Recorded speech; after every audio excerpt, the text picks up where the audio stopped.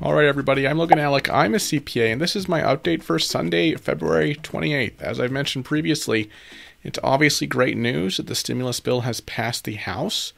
Wasn't really surprising, but it's quite obvious at this point that there's still a lot of work to do, and frankly, changes to be made to this bill before it hits Biden's desk. As you know, the Senate parliamentarians' ruling will end up preventing Democrats from passing the $15 minimum wage in the upcoming relief bill. Obviously, that adds a lot of uncertainty to the future of the minimum wage. There will need to be 10 Republican votes for any minimum wage law that's passed as conventional legislation, which means that we might see a smaller increase, possibly tied to other conservative policy priorities that will get more Republicans on board. On the other hand, removing the minimum wage from the stimulus bill that will pass through reconciliation might actually make it easier for Democrats to get moderates like Joe Manchin and Kyrsten Sinema on board, since both have come out against the $15 minimum wage and could use their leverage to hold up the bill. But on the other hand, if you scrap the minimum wage entirely, you could have progressives like Bernie Sanders holding everything up.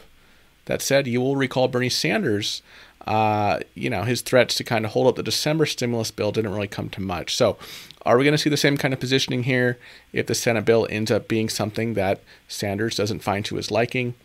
I don't know. Washington Post has reported more details on the Plan B that Senate Democrats are working on now that the $15 minimum wage provision is being removed, and it looks like they might just be targeting companies with $2.5 billion or more in gross receipts that failed to pay their workers at least $15 an hour.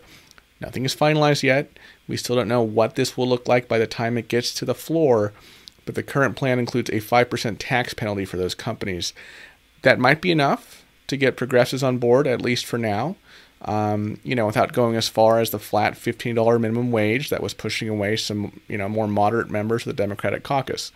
Of course, it's also very late to be coming up with a whole new minimum wage plan, particularly given that they're looking to pass this bill in the next couple weeks. Now, the $2.5 billion threshold would actually exclude the majority of people who earn minimum wage.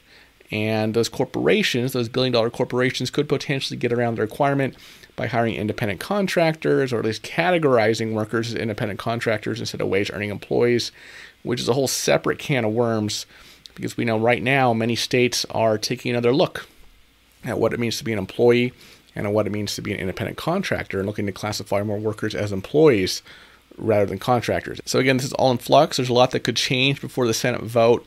But at this point, it seems likely that the Senate will vote on some kind of makeshift minimum wage plan that will hopefully appease both the more progressive wing of the party and the more moderate wing of the party. There may be another push for minimum wage increase later on this year once they pass this relief bill, but obviously that later push would require at least some Republicans to get on board.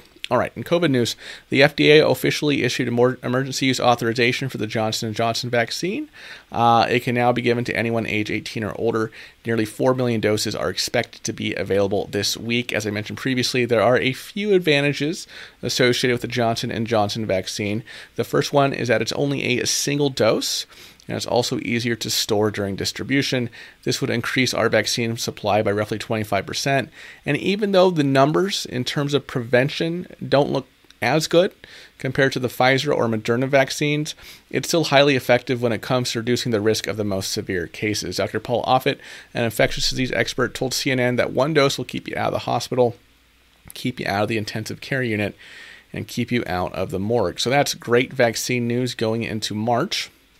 Roughly 7% of the population has already received both doses of one of the other two vaccines, so we're making slow but steady progress when it comes to protecting the most vulnerable and minimizing the overall spread. All right, everybody, that's all I have for you today. It is a slow news day today at the end of the weekend, but we'll be back to normal this week once the Senate starts moving forward with the COVID relief bill. Again, the minimum wage will probably be at the center of those negotiations.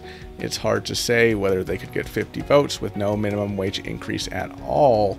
I don't think the more progressive senators would go for that.